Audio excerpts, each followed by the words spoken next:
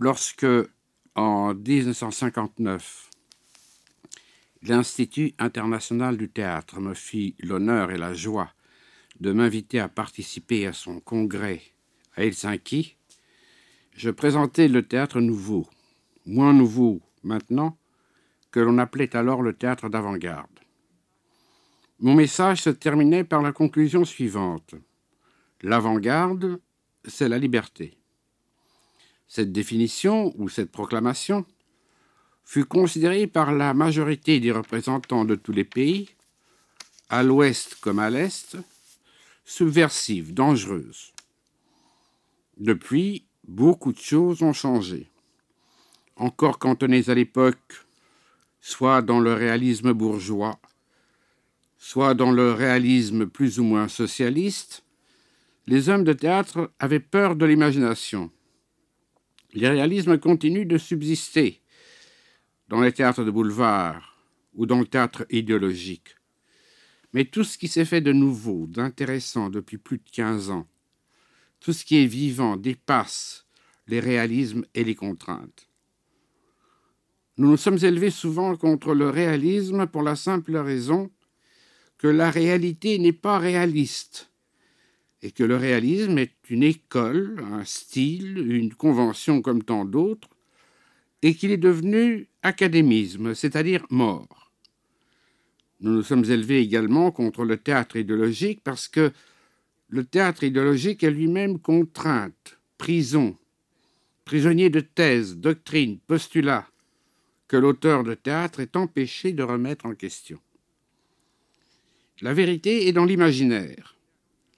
Le théâtre d'imagination est un théâtre de la vérité authentique, authentiquement documentaire.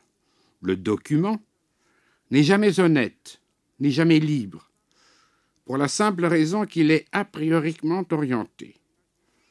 L'imagination ne peut mentir, elle est révélatrice de notre psychologie, de nos angoisses permanentes ou actuelles, des préoccupations de l'homme de toujours et d'aujourd'hui, des profondeurs de l'âme.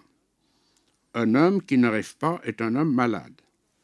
La fonction du rêve est indispensable. La fonction imaginative est également indispensable. Un artiste à qui on veut enlever la liberté imaginative, c'est-à-dire la liberté de l'esprit, est un homme aliéné. Les grands révolutionnaires ou leurs précurseurs ont été des rêveurs, je veux dire des utopistes. Mais lorsque l'utopie devient État, obligation, loi, elle est cauchemar. Le rêve, disait un grand psychologue, est un drame dont nous sommes à la fois l'auteur, l'acteur et le spectateur. Le théâtre est une construction de l'imagination en liberté. Chacun de nous a besoin d'inventer.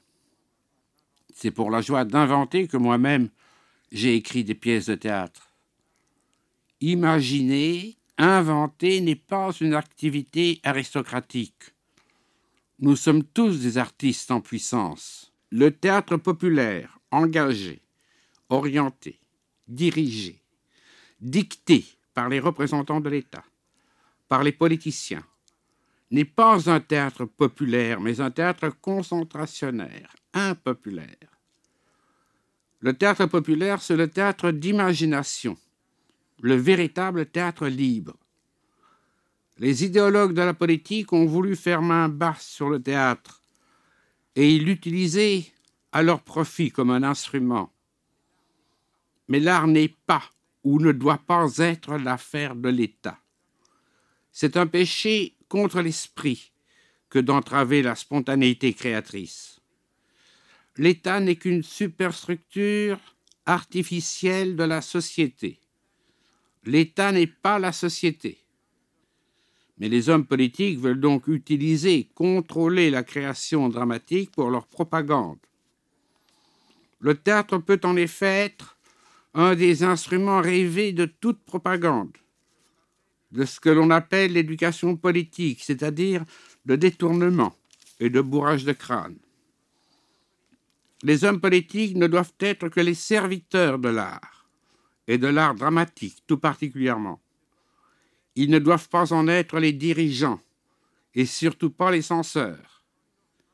Tout leur travail doit consister à permettre le libre développement de l'art et de l'art dramatique tout spécialement. Mais l'imagination leur fait peur. Dans certains pays, nous voyons donc sévir les censures du gouvernement. Malheur aux gouvernements qui ont peur de l'opposition, c'est qu'ils ne sont pas sûrs d'eux. Dans d'autres pays, en Occident notamment, certains gouvernements sont plus libéraux que l'opposition, et c'est l'opposition qui exerce la censure. Les représentants de ce genre d'opposition ont le goût du pouvoir, la passion de la dictature, de la mise au pas. Ils exercent une véritable pression morale, un chantage idéologique et moral. Ils sont souvent, ces maîtres à penser, plus étroits, plus intolérants que leur gouvernement, si bien que les artistes de ces pays sont acculés à l'autocensure. Malheur aux oppositions qui ont peur des anti-oppositions, et malheureux sont les artistes qui sont les victimes de cette véritable réaction qui, au nom des idéologies soi-disant révolutionnaires ou contre-révolutionnaires, empêchent la liberté créatrice, le libre développement de l'imagination. Rien n'empêche le citoyen de s'engager politiquement comme il veut. Mais en tant qu'artiste qui remet tout en question, il doit être libre.